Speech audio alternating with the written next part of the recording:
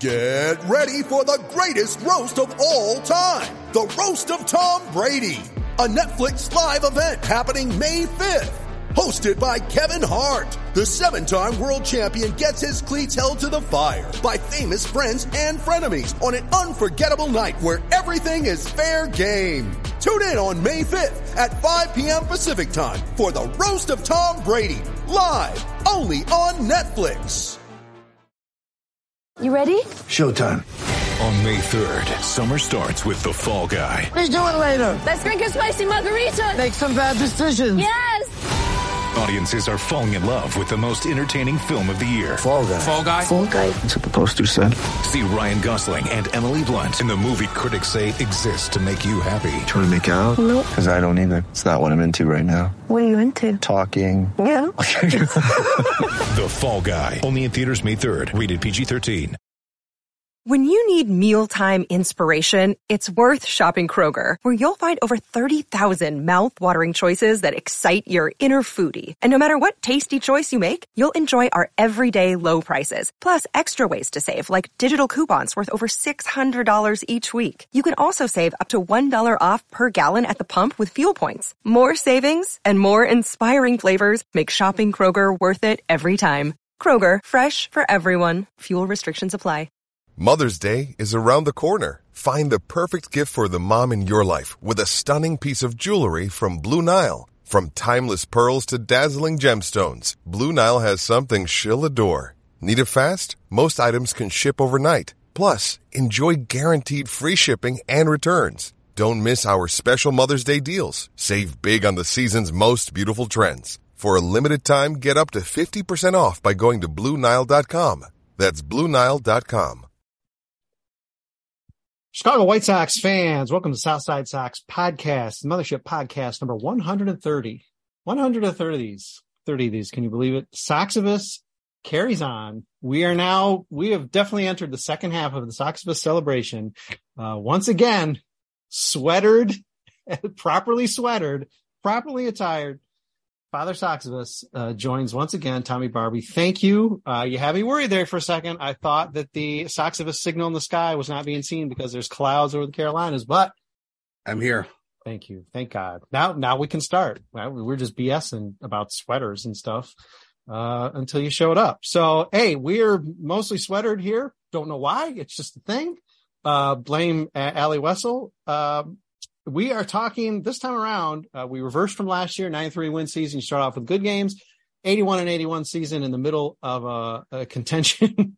Can't say it without laughing now. Contention window merits that you start off with bad games, which was last week. And now today we're going to be talking about the best games of the season, our favorite games of the season, whatnot. I have no notes, so I'm going to be stumbling around a little bit in navigating this, but I do know we are starting off with Dante Jones, cleverly took leadoff position for a pretty meaningful, pretty super cool reason. So please, Dante, take it away with your favorite game or the best game for you of 2022. All right. So my game was April 15th. It was Jackie Robinson Day. It was White Sox versus Rays. Dylan ceased start. Dylan had 5 2/3 innings, gave up 1 run on 3 hits. And he, it was a great game for him. And just the meaning of a Jackie Robinson Day game is the first one I attended myself. And as an African-American baseball fan, Jackie is a very important part of my fandom and why I'm here. And also, the White Sox have had a history of African-American and Afro-Latino players over the years, pretty heavy history of it. So it was just great to see. Plus, the Sox won and beat a team that ended up going to the playoffs, unlike them. I'm guessing it was a short list for you to be able to finally get to a game. It doesn't always fall in Chicago. Obviously, probably roughly half the time it's not falling in Chicago for you to be able to conveniently see it. But I'm guessing that is a short list, want list type of thing for you to be able to finally hit. Yeah, my list is so I've got Jackie Robinson Day crossed off. I would have done 4th of July this year, but after the whole, Highland Park incident, shooting, right. I did not want to go to a baseball game. It felt like they should have canceled it, but that was my opinion. Mm-hmm. But yeah, it was my the April 15th Jackie Robinson Day game was my first game of the season. It was a good one. The vibes were high. Game made the White Sox 5-2, and we thought we was all on cloud nine. We thought we was going to live up to the hype. We was thinking that we might not regret the Fresh Prince meme, but oh boy, did we regret it. Let me throw this out here. It's sort of on topic, I suppose. We probably brought it up, I want to say maybe 2 years ago. I don't know. I've been banging this drum here and there. I've always thought, not that it's necessarily connected. I'm sorry if this is not even the appropriate way to thematically connect these. But to me, it seems to me, especially in Chicago with the Negro League's legacy, as is a legacy in many cities that also now have MLB teams or still have MLB teams, that it might be nice to every Juneteenth, it would be a really great way to tribute what the Negro Leagues meant to baseball, especially now they're recognized as a major league, and especially the rich heritage that the White Sox, Comiskey Park, connecting to the Negro Leagues, Minnie Minoso and a number of other players, Larry Doby, playing as early stars with the White Sox when they finally made it to the major leagues. It seems like it's a natural fit. I don't know if it's anything that's ever going to catch fire. It seems like it would be a really nice way, whether or not you hooked it in with Juneteenth or not, to just be able to every year, at least, as long as we're wearing 1983 uniforms every Sunday, how about just one game a year, perhaps honoring the Negro Leagues, as has happened before. Those have been throwbacks many, many times, but rather than just a sort of a crass marketing thing, how about something that's actually meaningful every year? And the best part is that the throwbacks from the Negro League, Chicago American Giants ones, they're beautiful. I got one. Great jersey. And I can't find them online as often as I want to. Just give me one of those with Tim Anderson, like with Anderson on back of them, and I'll be happy. Other thoughts, as long as we're on the subject, I think that might be a decent idea for Major League Baseball to try and do. I know it's not always going to fit every city. It's not going to fit maybe even every year. I don't know. I mean, you don't want to necessarily do some that weird stuff where the Rays pretend they were a team in the 1970s, so they do those kooky throwbacks as if they were around in 1978. But for the teams where it fits, it seems like it might be a really nice way to acknowledge something rather than just have the Negro Leagues acknowledged as Major League and then we just never think of them again, which is sort of what it seems like might end up happening. Yeah, I love that idea. And in some ways it makes sense, but in other ways I find it ironic that the Kansas City Royals are actually really good about promoting the Negro Leagues and have that as part of their kind of visiting team package. A lot of times when visiting teams come to the Kansas City Royals ballpark, they'll have it set up for them to visit the Negro League Museum, which I think is a really cool concept too. I hope it happens. I think the thing I wish baseball would do first is retire Roberto Clemente's number across Major League Baseball and give the same type of treatment that they do for Jackie Robinson Day. I think that when you consider the impact that he had for Latin Americans, playing baseball now, and just from a humanitarian standpoint, he really touched the game in a way that very few others have. And to me, it just seems every bit of a no-brainer is having Jackie Robinson Day. Tommy, let's count it as one of the losses of the season. That's last week's podcast. Sorry, but another loss was, if you recall, some of us were on the staff Slack when I had somehow seen, or maybe somebody else did, I don't know, that is actually going to happen. Somebody put that report out there that they really were going to, and it was going to be a Pittsburgh game. It was on what would be the Clemente Day. And that turned out just to be a false report. So another setback for the season, because I know within our staff, everyone was like, great idea, about time. We're so happy this is happening. And then, of course, like an hour later, we find out, oh no, it actually was too good of an idea. Exactly. So yeah, Major League Baseball. Manfred said no. Manfred can only have one good idea and do one good thing every 10 years. Exactly. Yeah, no kidding.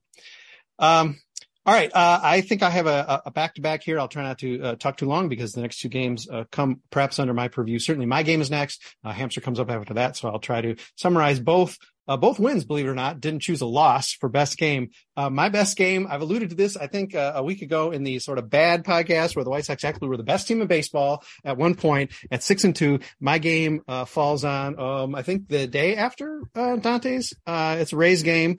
They improved to 6-2, best in baseball. It was their most of all the clutch wins. I threw something again within staff. Basically, all the White Sox clutch games this year, their most clutch games, they lost almost all of them. This was the most clutch, most tense game they played the season that they actually won. This is raised very early in the season, but that's just how leverage works. This ensured them winning their third straight series for this to open the season. This is the highest or the furthest they were in first place all year, which is 2 games. At 6-2 at the start of the season. Best record in baseball at that moment. Michael Kopech. Tommy. Michael Kopech, 1 hit over 5 innings, no earned runs. But of course, Ronaldo Lopez still adjusting to the LASIK, blew that save, did vulture the win. Bennett Sousa gets the save. And let's see, winning. A manufactured run, 6th inning. Luis Robert gets on air, steals second base, advances to third on a flyout. And then Yasmani Grandal, all these weird names doing good things, singled him in. And that turned out to be, the winning run.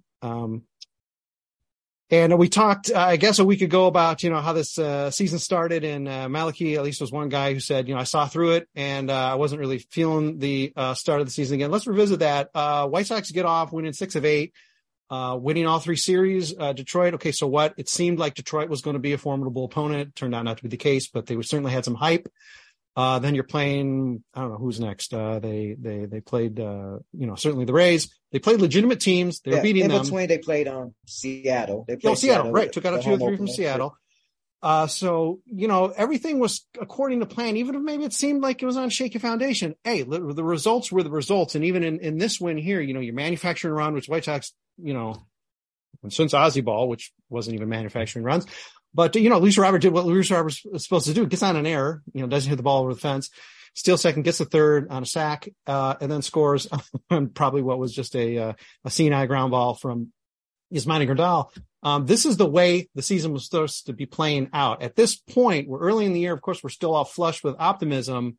Were there really cracks you're seeing, or was this, according to plan, and the White Sox might actually fulfill that strange Fresh Prince in the empty room photograph, ill-advised? But hey, if they had backed it, we wouldn't be talking about it. I mean, we were all talking about it when it came out, to be honest. We're all like, this is a bad idea and this is going to karmically bite us in the ass. Yeah. But at the time, to quote, I'm not even going to figure out who I'm going to quote here, but everything was looking at Milhouse at that point. Mm-hmm. But, as with Milhouse, the bad things always happen. Yeah. Other vibes? Yeah, go ahead, Tommy. No, I was just going to say, the White Sox are not in a position. We're never in a position to post a meme like that. So, I mean, it's asking for trouble. It's not even at the level of like superstition saying, oh, this kicker's never missed a field goal. It was just a bad idea going into the season. And we all knew that was just going to be something that was thrown in our face. And Cleveland definitely did that, as we all know. And they remember. Yeah, because, when you go to for the first time in your long history, you go to playoffs 2 straight seasons. First time they've ever gone to the playoffs 2 straight seasons. And they say, well, I guess we are the ones that run the division now. And it's like, no, you have to earn that. Like, even the damn Cubs, were able to put years of sustained success together. Meanwhile, the last time the White Sox won a World Series was 2005. They then missed the playoffs until 2008 and then missed the playoffs again until 2020 in a 60-game season. I also think at that point, it was already clear that there were holes in the lineup, whether or not you go 6-2, it was already pretty clear to me that our starting pitching wasn't going to be sustainable. And we're plugging in random rookies that were having good luck, right out the gate, Bennett Sousa. And, there was another rookie that Tanner Banks certainly where we're coming from. Yep. I think at that point, we saw some of all of the cylinders rolling, but like I could kind of like that loss to Detroit on opening day. Like I was baffled by that. Like I think there were signs that maybe there were some cracks, and I was hoping that maybe like it would get fixed at the deadline or like throughout the season with a trade or two. But obviously Rick Hahn doesn't like to deliver. So I remember saying at the time of the podcast, because we were bewildered by the start and the fact that the offense was what was propelling this so far, despite whether there were holes. And obviously we know second base didn't get filled, right field didn't get filled. Yasmani Grandal was about to have a historically bad turnaround season. But at the time I was like, okay, well last year, the starting pitchers, carried the mail. And this year, maybe it is going to be the offense. Now, of course, that turned out to be quite a joke. But at the time, at the 8-game mark, it was like, wow, hey, what's going on here? Because they were thumping the ball. And really, as Allie referred, that very first opening day, that should have been a win. I can't count it, but they did everything they needed to earn the win. So at the time, I can remember thinking, I don't know, some of these thoughts we're having now, we're coming up then, and that's probably because we were just wanting it to be so. We're wanting to be in the room, the empty room with no furniture, along with Fresh Prince. A dangerous proposition, we then later learned later in the summer. Hamsters game's up next, May 8th. White Sox improved to 14-13. It is the 5th game in the longest winning streak of the season, 5 games. It somewhat offset the longest losing streak of the season, which had happened maybe ended a week or so earlier. Perhaps Dallas Keuchel's best start here, but it was actually a legit start, I guess. Maybe it gave a couple fans hope, not me. Abreu, 2-run double, which was the winning margin. Yeah, 5th straight win. White Sox 14-13, probably one of 24 times over the course of the season we said, okay, back over 500. Now we'll wake up like in a week and they'll be 6 over 500 and they'll be in first place. And we're looking back at the rest of the division all year. This was early enough that you could actually have thought that and people wouldn't have looked at you funny, or that you've been maybe drinking the wrong things. So, this was still early on. Did the White Sox putting together even a 5-game winning streak, which turned out to be the longest of the year, but to be able to sort of punch back, after a losing streak that took them out of this sort of hot start or decent start they had, did putting together 5 games to sort of counter that, maybe at the about 30-game mark of the season, instilling confidence, or again, the same shakiness you saw at game 8, even more prevalent at game 27?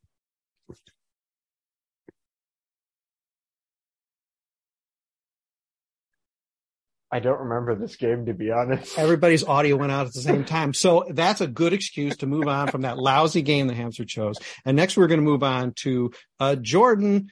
This is the Tim Anderson fuck you game, as she put it. But I mean, this was terrific. And I really thought Joe was going to pick the other game of this doubleheader because I know he was super jazzed about it. This was a real punch in the mouth. White Sox take a doubleheader.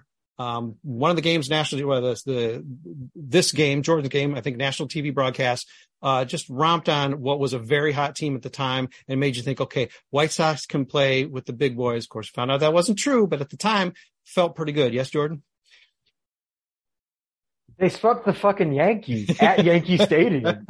What more can you say? As much as it was the Tim Anderson saying "fuck you" to Josh Donaldson game for being a racist piece of shit. It's also just like Michael Kopech went like 5 2/3 no-hit innings or perfect innings, went 7 with 1 hit and 2 walks. It was a great fucking performance on Sunday Night Baseball. I was like, this is the team. This is a team, this series and that Astros series later in the year that I think someone's got a game in. Were the 2 series that were like, okay, this team is legit, and if we can make the playoffs, we can beat these teams because we've performed in some, I mean, not high pressure scenarios. It's the middle of May, right. But it's like they performed in May. Well, they performed against the Yankees and swept them in New York, where they took 1 game against the Yankees last year, and it was the Field of Dreams. Tim Anderson hates the fucking Yankees, I guess, and you know what? Good. Good. Another game just back over 500, 21-20. So, I mean, we shouldn't even felt as as confident as we were. But, come on. Yeah, you win on that stage in that manner with that weird drama on the side where you've even got, really, let's face it, Tony La Russa sort of instigated the whole thing, and you've got sort of the team in him. I mean, this is probably the most they've ever coalesced, as a unit, ever. Him showing, I don't know, he's got the team's back, or he just wants to stir up trouble with the Yankees or whatever it was. Not bad at all. Joe, I got to hear from you about what you felt, because this has got to be sort of like your 1A game, even though you didn't choose something from this series. Absolutely. Yeah, that was very exciting. I mean, just with the timing of how everything transpired. Obviously, Donaldson, not even his teammates really stood up for him during that whole incident, and I'm glad that they did not. And almost immediately after, the White Sox go into Yankee Stadium, and the Yankees were up to a flaming hot start to the season, and it did not matter on that particular day. I mean, it's certainly up to that point in the season, the best day of the season, as the White Sox not only won 2 games, but they did it against a team that looked almost unbeatable to open the season. Obviously the White Sox probably were going to win that game regardless at that point. But the Tim Anderson home run was just, the maybe the happiest I've ever felt about style points in a game that they were already about to win. I mean, I couldn't have really drawn it up much better than that one. Yeah. And Melissa, as someone who's at the Field of Dreams game, sort of witnessed, via TV this year and in person last year, sort of these heroics that Tim Anderson put in. I imagine this is something you anticipate and expected, or at least really enjoyed seeing, because you just love killing the Yankees. And I think we really love seeing Tim Anderson kill the Yankees. Yeah, of course. Anytime TA can get up there and smack one out, that's pretty exciting. And I also think it's really funny that Yankees fans really hate Josh Donaldson pretty much as everybody else does. So, yeah. I don't think the league likes Josh Donaldson. No. Yeah. No one does, because he's not Josh Donaldson of 2016. Therefore, he's not allowed to get away with the shit he used to get away with. Well, it also speaks volumes when you've been on 7 teams and exactly. Yeah. So even when he was good, they didn't want to keep him more than a year. So high. Yeah. I also just want to say too, this was one of 3 series I think the Yankees lost the entire first half. So to do that, for the White Sox to do that was just incredible. So pretty impressive. And while we're, we can all pile on Josh Donaldson here, and believe me, I encourage that type of behavior. Let's not forget that the tribalism of Yankees fans still did show its head. I'd like to think if the roles were reversed, White Sox fans would know to say, cannot support it. But, you got a fair amount of that fan base still, looking, it was not a pretty episode. They have John Boy. We have Ken Woe, We all have shitheads in our fan bases. Also, Barstool Dave, because fuck him too. You just exalted Ken. You just raised Ken Woe's status. Oh my God, I hope he does not listen to this. Ken Woe. All right, I'm deleting it. Your voice is going to drop out for a second. We just can't do that for former Southside Sox member Ken Woe. Oh God, it hurts to say. Oh yeah, see, know your history. No, Ken Woe wasn't always Ken Woe. I mean, he was always Ken Woe, but it was with a little asterisk, not with whatever the hell it is now. And anyway, this is a topic to move on. We don't need to examine more skeletons. You don't want to do this Southside Sox. It's Soximus. It's Soximus. Come on, let's celebrate. Okay, taking a different turn here. We're going to move it on to Super Joseph Reeses now, who picked still very heated, about as heated as he can get, maybe even more so than the Yankees. It's a Cubs game, extra inning win. Give me the vibe, give me the justification of that selection, Joe, especially not choosing the Yankees, one of those Yankees games. Yeah, I was surprised. I mean, there were actually a decent amount of good games to pick from this year. So this was the last game of the season series against the Cubs. The White Sox entered with a 2-1 series lead, but really splitting against the Cubs would not have felt satisfying at all. It would have just kind of felt like the inverse of the 2019 series where the White Sox managed to win 2 out of the 4 games, but it felt like such a huge win at that point because of where the different franchises were at that time. And so I was really hoping that they would win this one, but they had a great outing from Dylan Cease that was only spoiled a little bit by a Jake Burger error, allowing 1 unearned run to score. And that was the only run until the bottom of the 9th inning. And David Robertson, former White Sox reliever, retired the first batter he faced, but then Gavin Sheets doubled. And so they had a little bit of hope, but Adam Engel came up to bat. He's not, the strongest hitter by any means, but he got an accidental infield single on a check swing. So against all odds, like it kind of felt like those first 45 games or so of the season, like the White Sox were almost going for broke at the roulette table, weren't really catching many breaks. But I thought that Adam Engel play, where he had that infield single that he didn't even mean to swing at, I thought that would be a major turning point, and they ended up getting that tying run in the bottom of the 9th on a wild pitch, and that was how they got that tying run across, and they went back and forth in extra innings, but the White Sox just would not go away in that one. Both teams scored 2 in the 10th and 1 in the 11th. And Jake Burger, who had that costly error earlier in the game, came through with the walk-off single in the 12th. So that was just a game with a ton of back and forths. In fact, there were 12 plays in this game that resulted in a win probability shift of 15 percentage points or more, which if a game even has 5 plays that shift the win probability that much, that means it's a very exciting game with a lot of back and forths, but this game had 12 of those. And so it was very intense. I know it was just the Cubs. They obviously were not a very good team in 2022. But that one felt very satisfying. And the White Sox, despite having their backs up against the wall a few times in that game, they managed to find a way to win. And that was something that we really hadn't seen much from them at that point in the season. And yet, Joe, they had to scratch and claw to get to 500, I believe, with that win against the Chicago Cubs. I'm going to go ahead and say this is a signal 46 games in. We're having a scrape against the Cubs. We're still just 500 and we're getting close to June. Now the sweat starts to bead a little bit, and you got better than losing those games.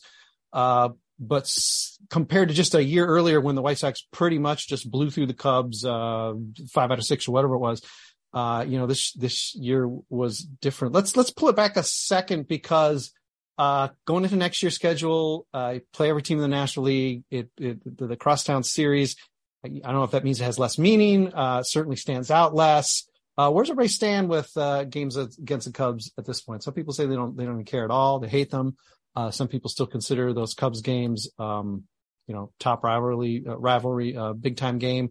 Where's everybody at with playing the Cubs? And ignore the fact that these days they might be likely to lose against them. Who knows? How are we feeling about Crosstown games 2023 and on? I think they used to be way more exciting before the Sox had won a World Series and the Cubs had won a World Series. Like, that was our big World Series to me. Like, I remember I used to get on as soon as tickets went on sale to try and get my opening day tickets, my Cubs Sox tickets. And the ballpark was so tense and electric when you went, either if you went on the north side or the south side. But after we won the World Series, I was like, who cares? And now that they've won one too, I just think it's just not relevant anymore. It's just not a big deal. Yeah, that's a good point. It also doesn't help that the MLB keeps scheduling these games for early May, late April on a Tuesday and a Wednesday. If you're going to put some importance to a Crosstown Classic, schedule these games when it's warm out in Chicago and make them make it a primetime slot on a Saturday, Sunday. or like a Friday, Saturday situation, even if you're going to make it a 2-game series. I also think doing the 2-game series is just stupid. Like, make it a 3-game series, make it a real series. I just think the MLB has been taking away from like the actual importance of the crosstown and like the fan experience, I think, too, of it. As someone who was at this game, sorry, Dante, it was very hot, but also possibly because I had COVID at this game.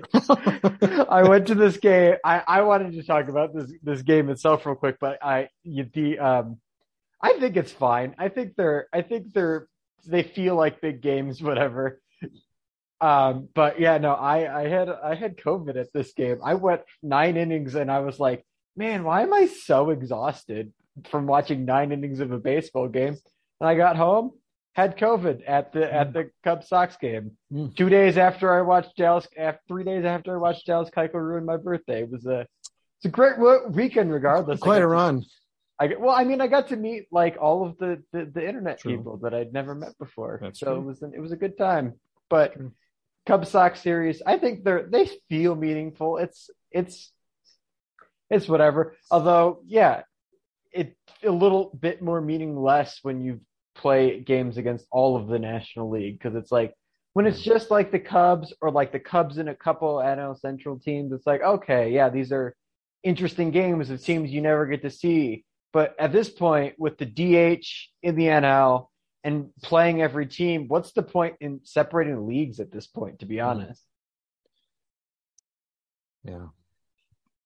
Yeah, and also like, I think I said this on my first pod here because we were talking about Cubs Sox and like how it's lost meaning for most people. And luckily that was funny enough, I had COVID that weekend because it was around my birthday weekend. And it's just like, Cubs Sox at least exist. But also like the series, like everybody said, it has less meaning. It shouldn't be a 2 games here and 2 games there. If they're just gonna do that, they should do it all back and forth. 2, like Thursday, Friday at one, Saturday, Sunday at the other, or just make it a 3-game series in like the middle of June or like a 4th of July thing or something like that. Okay, we have identified the full hospital role for Southside Sox writers to be. We made that very clear over the course of these best and worst games over the course of the season. Thankfully, everybody's alive and well, and hopefully not going to be catching any sort of pandemic-related disease in 2023 in Chicago or elsewhere. We're going to cut at All-Star break again. We've had many detours already. Apologies for that. Malachi's game is a Toronto walk-off and I think extras. Got the team up to 33-33. And what do you say here? He just wants it to be known that it was just sort of like a breath of fresh air to get back to 500, which is a terrible theme and is a recurring theme. You know, I'll just say I picked a game where the team was 6-2. Everybody else is like game under, game over, 500. But that's because the whole season was. And I suppose at the time for Malachi, it was like, okay, maybe this is a sign of an upswing. White Sox have resilience like Joe's game, fighting back against whatever opponent. And good things are coming. Well, they didn't turn out to be coming, but then that's a spoiler alert. So again, a reminder before we go to break, a reminder that if you have not seen how this season ends, pause at an appropriate spot. If you've only gotten through June, then I'm sorry, you can't listen to the second half of this podcast. If you've gotten through August into September, it's really scary. I can tease you with that. It gets really scary and sort of ugly. But again, just know when to stop. And again, a cap tip to Jordan Haas for bringing that up last podcast because, hey, not everybody knows. We're going to take a break, come back, talk about some other games, including some folks here who are going to represent their games. And we may acknowledge others who decided not to show up, maybe because they didn't have a sweater vest. All right, whatever. We will identify a sweater vest when we come back out of the break for the second half. Stick with us. Second half of a very exciting Chicago White Sox season upcoming. Mother's Day is around the corner. Find the perfect gift for the mom in your life with a stunning piece of jewelry from Blue Nile. From timeless pearls to dazzling gemstones, Blue Nile has something she'll adore. Need it fast? Most items can ship overnight. Plus, enjoy guaranteed free shipping and returns. Don't miss our special Mother's Day deals. Save big on the season's most beautiful trends. For a limited time, get up to 50% off by going to BlueNile.com. That's BlueNile.com. Everything in. Hey there, White Sox fans. Guess what? It is second half of the season. We are entering Soxivus Celebration best games of the season. We are now in the second half of 2022.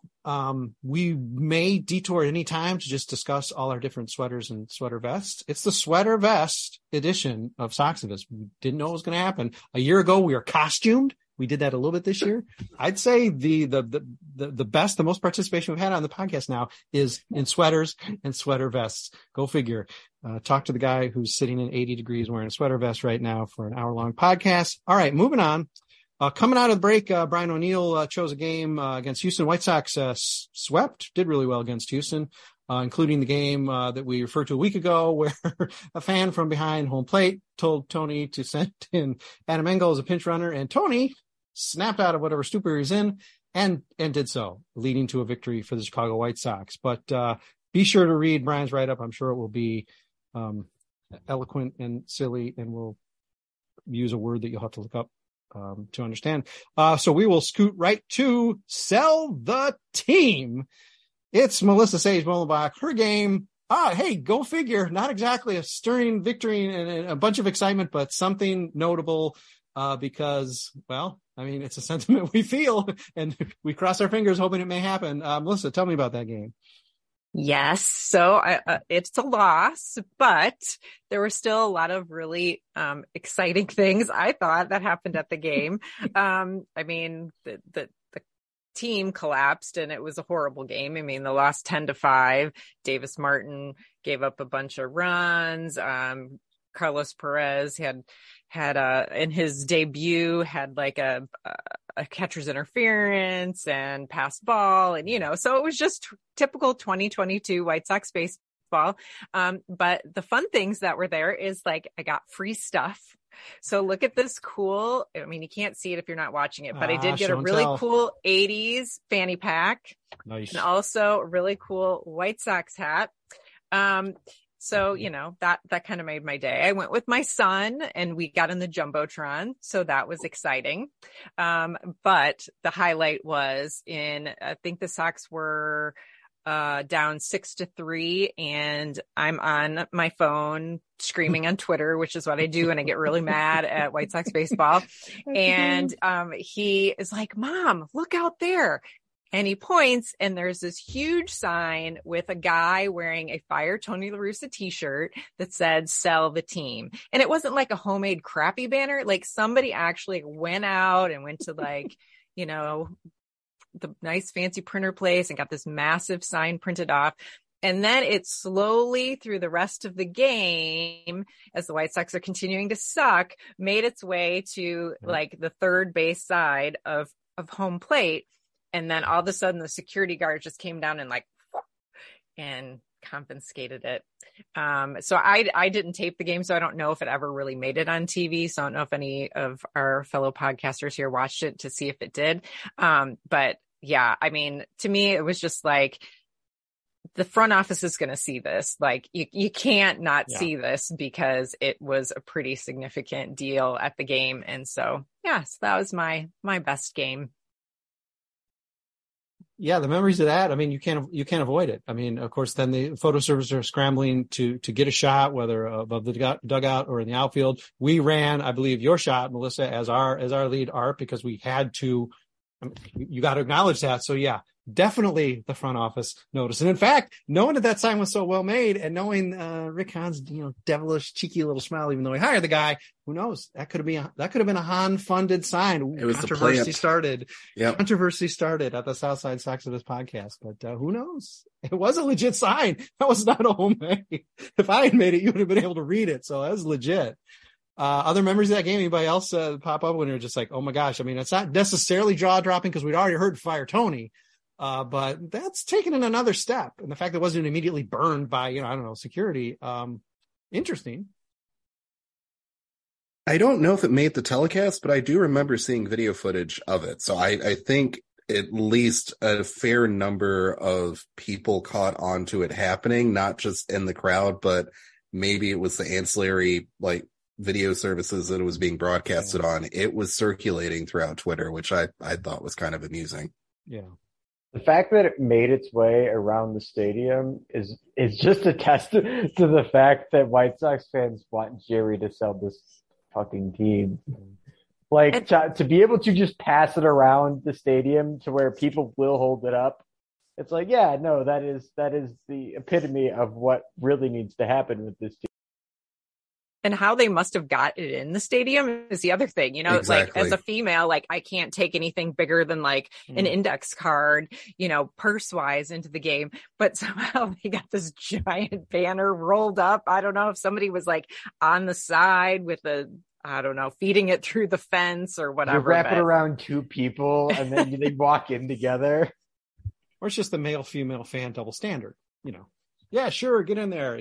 I've seen bigger beer bellies, so come on in, sir. All right, quick. We've only got Allie and Tommy to talk about their games, and we can squeeze them if we want to. Come on, just Father Soxibus and Super Trooper Allie. So, okay, quick sidebar. Has anybody made a sign that's gotten on television? I will start. I was in Kansas City. We made a homemade sign, my friend and I. That said, because we had limited resources, we were on the floor of the gift shop, scrawling it on a borrowed Sharpie. This is in the 90s. Hey, Wimpy, we have food. We thought that would get us on TV. It was actually a national broadcast. We did get on TV, and Tom Paciorek insulted our sign. He didn't, because he said, where's the food? We said we had food, and we didn't have food. We just wanted to get on. Anyway, sort of a bad story. Anyhow, anybody else have a more exciting story about getting a sign on a broadcast or... I just want to make sure everyone knows who Tom Paciorek is, correct? I have to ask. We're not that old. We're not. Okay, that see, Hallie doesn't know, and that's why. Words mean nothing to me. The name sounds familiar, so I'm just like, I kind of know. I'm gonna say maybe.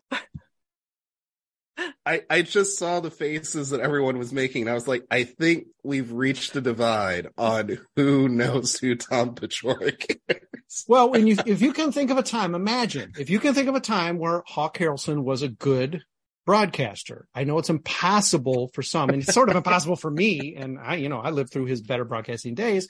That was a combination that made sense. People seem to like him and Don Drysdale. They're all right.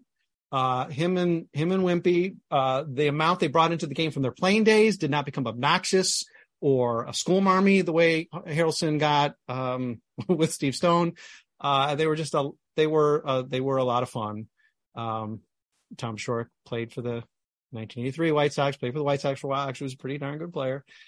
A lot of crazy stories having to do with him. Very self-deprecating. Don't always hear that a lot. Steve Stone will not self-deprecate. Well, I guess he does in a way that's like allowed.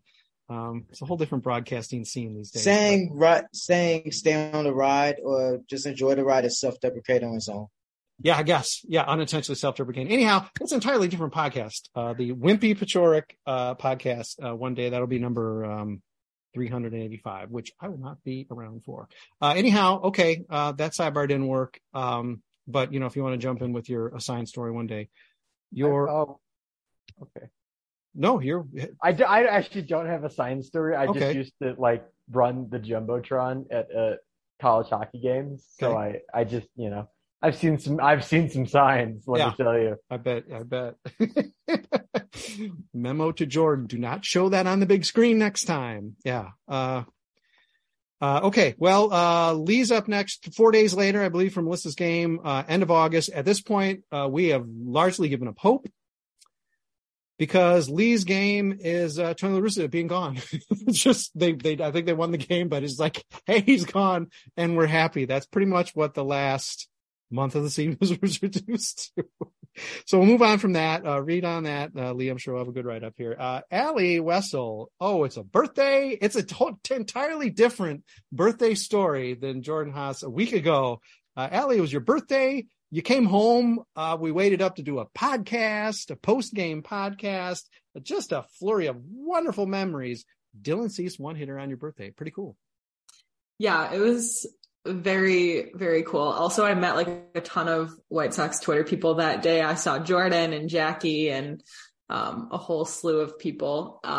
So that was really special. But yeah, the whole weekend was special just in general. I got to spend my birthday weekend in Chicago with some of my best girlfriends. So that was really nice. But then the fact that we went to the game not really expecting anything. Like the Friday night game that we went to was that weird double walk-off situation. So I did not know what to expect. Dylan Cease is coming off of an 8-inning outing against the Arizona Diamondbacks, which I think was his longest outing of his career to date before his complete game shutout. So yeah, I think we knew that his outing was special, probably in the third or the fourth inning. Like, he was definitely dealing. Did I know that was going to end with 8.2 innings of hitless baseball? Probably not. Yeah, it was just, and on top of it, Eloy Jimenez hit a home run, Romy Gonzalez had his first career home run, and Elvis Andrus hit a grand slam off of a position player. So that was really fun. Yeah, the offense was there. Dylan just did what Dylan did all season. So yeah, it was very special. Also, shout out to Trevor McGill for not giving me a ball from the bullpen on my birthday, because he didn't believe it was my birthday, but that's fine. Not bitter. Damn. That's not cool. Who walks around saying it's their birthday? That's at their birthday. Is that a thing? Right? That's really weird. And on top of it, he said he didn't have any balls, and I was clearly looking at the ball bag on the ground. So just the fact that you made him say that out loud. Yeah, I was like, you made him say that. That's pretty funny. No balls. Don't have any balls. I'm sorry. And then got to come home and do a podcast, which clearly probably was the highlight of the evening, Allie. You can be honest. Yeah, I think that was probably my second podcast I had done with Southside Sox. I was very new to Southside Sox when that happened. So, pretty great, entrance, I guess. And now, Allie, you're setting the fashion trends for the entire podcast. Allie says sweater vest, and everybody's like, well, okay, I better find a sweater vest. Everybody's showing up late. Dante's overheating. It's rough, but we're going to get through this. We're going to muscle through, because we've only got a month left in the season. Let's talk a second, though, about how weird it was to have that blowout game as a no-hitter. That's got to be weird. And I know Dylan was asked about it because he had definitely some layoffs. I think really late in that game. Wasn't the eighth inning, a seventh or eighth inning, a huge inning for the White Sox. So it's geez, you're just sitting there, you're waiting. It's obviously in his head by then. It's not the third inning. A very strange circumstance. It certainly doesn't lead to him, giving up the hit on the last out of the game. But different. I haven't done any no-hitter studies, but I'm guessing the games are usually a bit closer than that, because let's face it, 10-0 games or whatever are rare as they are. So that was probably strange too. Gave the crowd, I imagine, a lot of time to sort of buzz about it as well. Yeah, so I was on my way home, funny enough, from work, when this game was going, and I'm just I thought about halfway, because I was it was probably the third inning. I was maybe I should get a ticket, go see what's going on, BS around.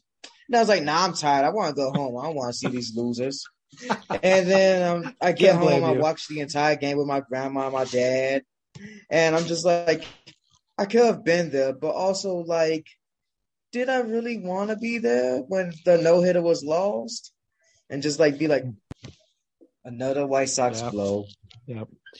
I'll give you a similar story. I missed a Nolan Ryan no-hitter. I went to school in Texas. I don't know what I was thinking, but because the friend I was going to go with, we planned on going. We made plans much earlier, and he's like, "Oh, I think Nolan Ryan's pitching. It's always so crowded when he pitches. Let's not go." I was like, "Okay, fine, no big deal." So blew that. However, okay, show of hands now. And again, the oldest of us here have a better chance at this. Anyone witness at any level no-hitter in the majors or whatnot? I did see both of Burley's. I was there for both of those games. Anybody else ever caught a no-hitter, or even a near no-hitter like Allie did?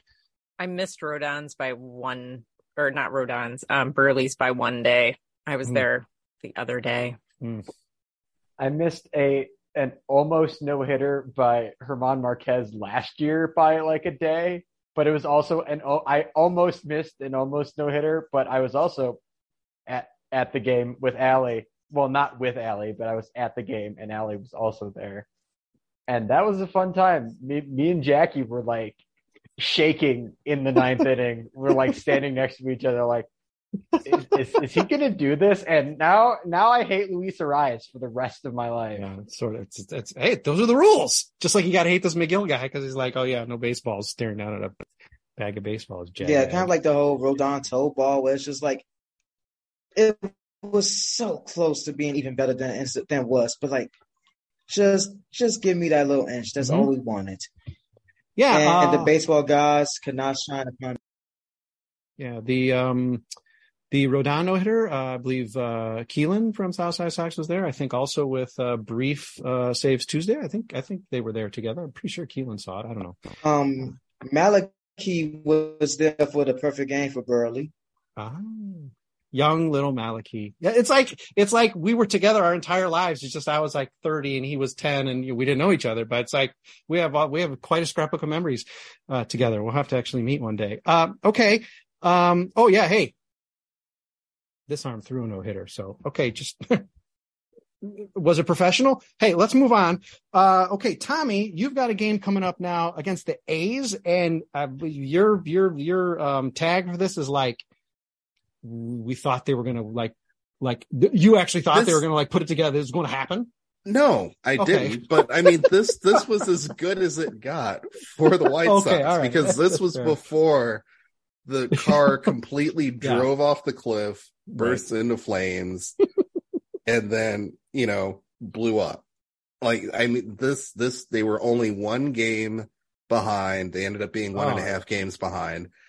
They were 72-68. It was like, all right, even just being halfway mediocre, like they're still right there in the Central. It was a good pitching performance by Lance Lynn. They had scored 14 runs earlier in the series against Oakland. Then he had a 10-run game. And it was like, hey, offense. I remember this. I remember the White Sox hitting. Elvis Andrus lit a fire into the ball club and did really well in his short stint with the Sox. And it was like as close to a good vibe as you could get from this White Sox team, like I said, before all hell broke loose. And that's legit. It had been a month. It had been August 16th since they were as close to first place. So, I mean, you're not making that up. Yeah. Time was running out, but it's hard to say that they could have done anything. 4 games over 500, but or 3 games over 500, but there was still time, and they still had those head-to-head games, even though we're like, God, I'm looking at the stretch. Holy crap. How did I forget that the White Sox lost every game between September 20 and the 28th? Yes. God. Well, this is why I don't need therapy. I managed to black this stuff out. This is awesome. Okay. Anybody else think, okay, the White Sox are creeping back. They're still hanging around. Cleveland has, I think this came up a week ago. We're talking about how I think Allie brought out that, Cleveland hadn't really distinguished themselves. They were actually slumping. So the White Sox were allowed to hang around, even though this is a 500 team. And this Oakland series is maybe the last time we have a feeling to say, okay, wait, the right things click together. Something can happen. Of course, the games against Colorado, I think Jordan referred to last week as well. We're right around the corner. So ugly things were still about to happen, but the White Sox still had, I guess you could argue, their destiny in their own hands. And maybe that's a little bit of what I can throw into what Tommy's saying here too. There was maybe not hope, but there was still possibility. They were not eliminated in our hearts, in our heads, even though we're all sort of like, and I don't think it's going to happen. Maybe we're still believing that Cairo's boys don't quit or something. I mean, there was enough still to perhaps believe in. Anybody like Tommy recognizing that Oakland series and doing pretty well against the team they needed to really try to bury at least 2 out of 3 as being a potential turning point? Well, didn't they get their asses kicked in the 3rd game? So it was like, I think I was on coverage for the last 2 of these games. And it was like, it went from like a 10-1 win that was really great. Right. And I'm like, man, we're doing really good, to like an 8-0 loss. I was like, what the fuck are we doing? Yep. What? Cairo's boys don't quit, but they sure do lose 8-0.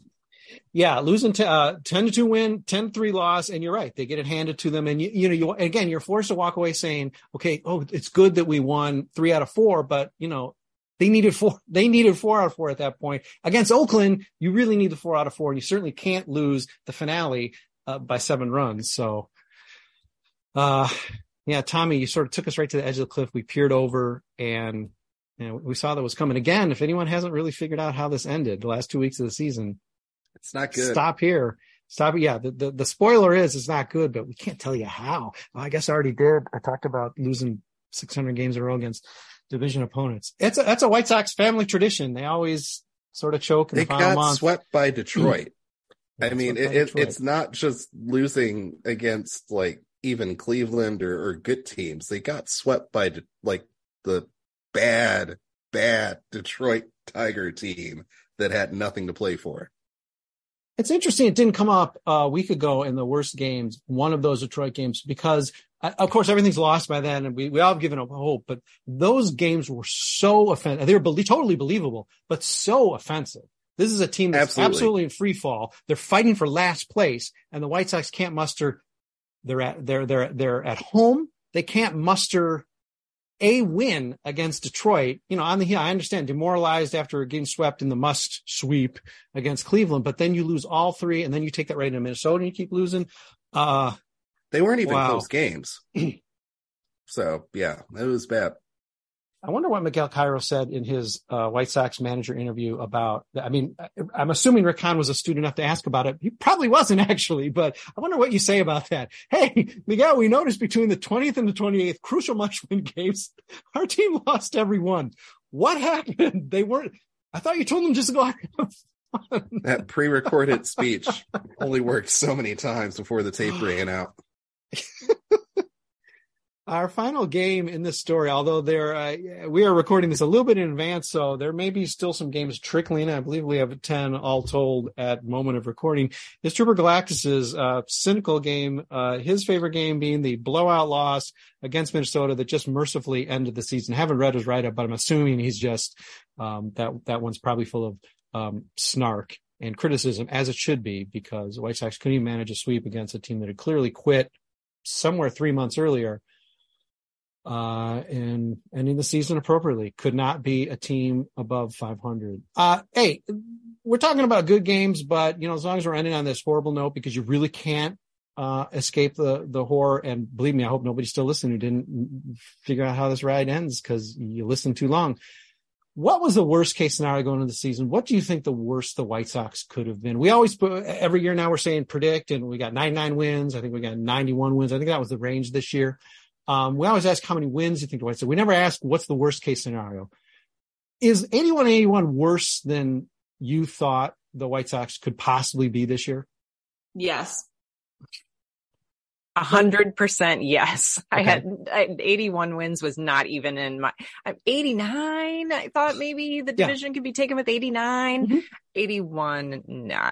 Not a chance. I wouldn't have expected it, but like 20 games in, I wouldn't have been surprised. Okay. But like I would have guessed like lowest end, maybe 87. Mm-hmm. 81 500 teams seemed unlikely. Right. Well, I remember. Go ahead. A first round, another year of first round exit from the playoffs, was my worst case scenario. It was like the basement. Yeah.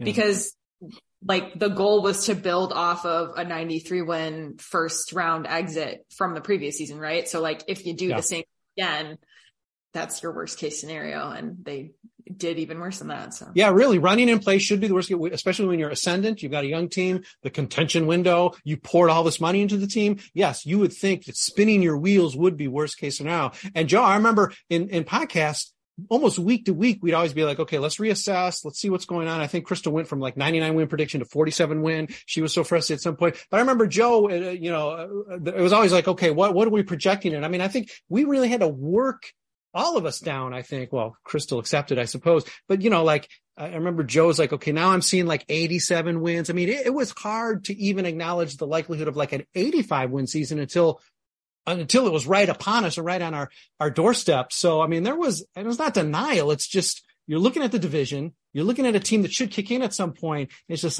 no, this can't happen. Yeah. 500. How could that have been on anybody's table? Worst case scenario, the emptiest glass possible.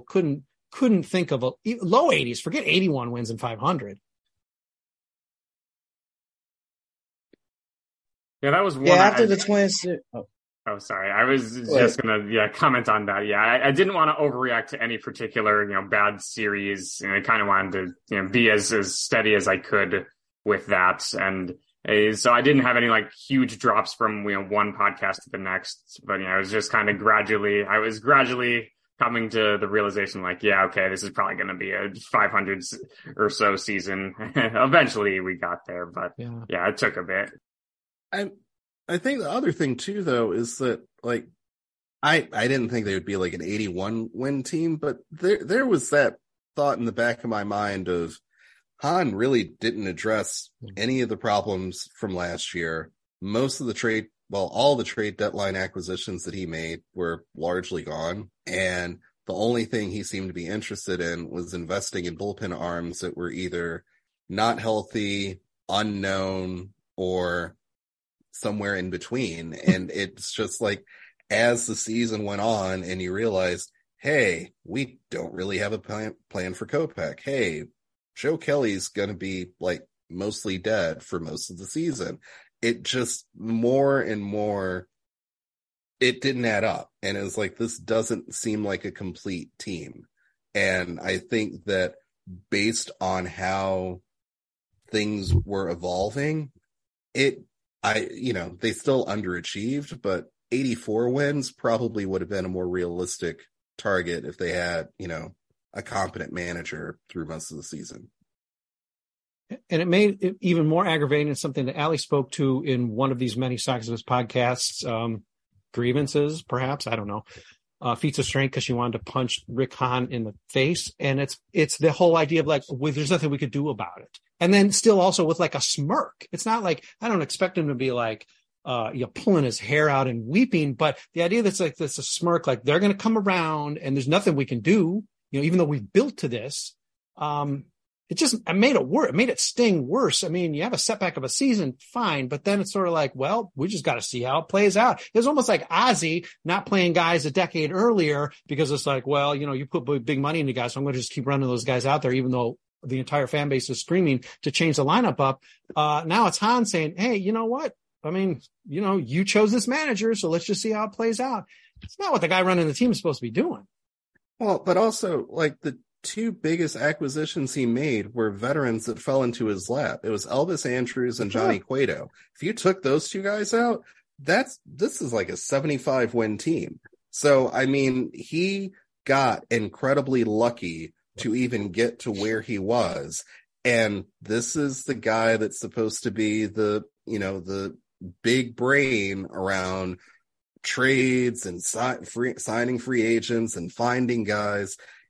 You had two players literally fall into your lap because you didn't want to sign a starting pitcher. You signed Vince Velasquez.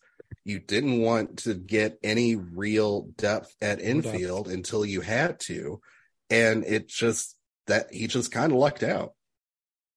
Yeah, he is not good at his job at all. Like, Rick Hahn is just bad. And, like, we had Kenny Williams before him. And it's like, the problem with Kenny felt like he sometimes took too many shots at, like, trying to make something shake.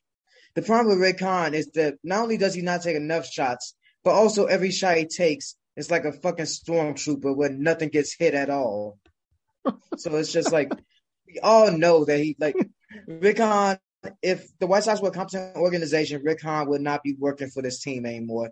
But they're not competent, and like most Chicago teams, they love the people that they've stuck with for decades. 7-30, we'll see what happens. It's not just the sweater. Dante is getting hot. But we've been through. I mean, we've trashed Rick Hahn in every podcast, haven't we? So we can bail on that or pause that for a second. Father Soxopus, I need to throw it back to you. It appears that around the corner is Soxopus Miracles. Can you explain what in the world's going on with that? Because it's just been a year and I've forgotten. What's happening next week?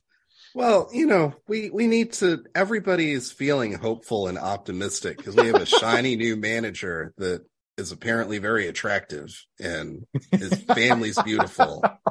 And everybody's just like happy and feeling good. So let's continue on that front and wish that Rick Hahn somehow has some extra bullpen money in his back pocket.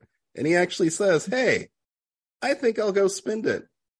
on a bat that can actually hit, that's actually in their prime.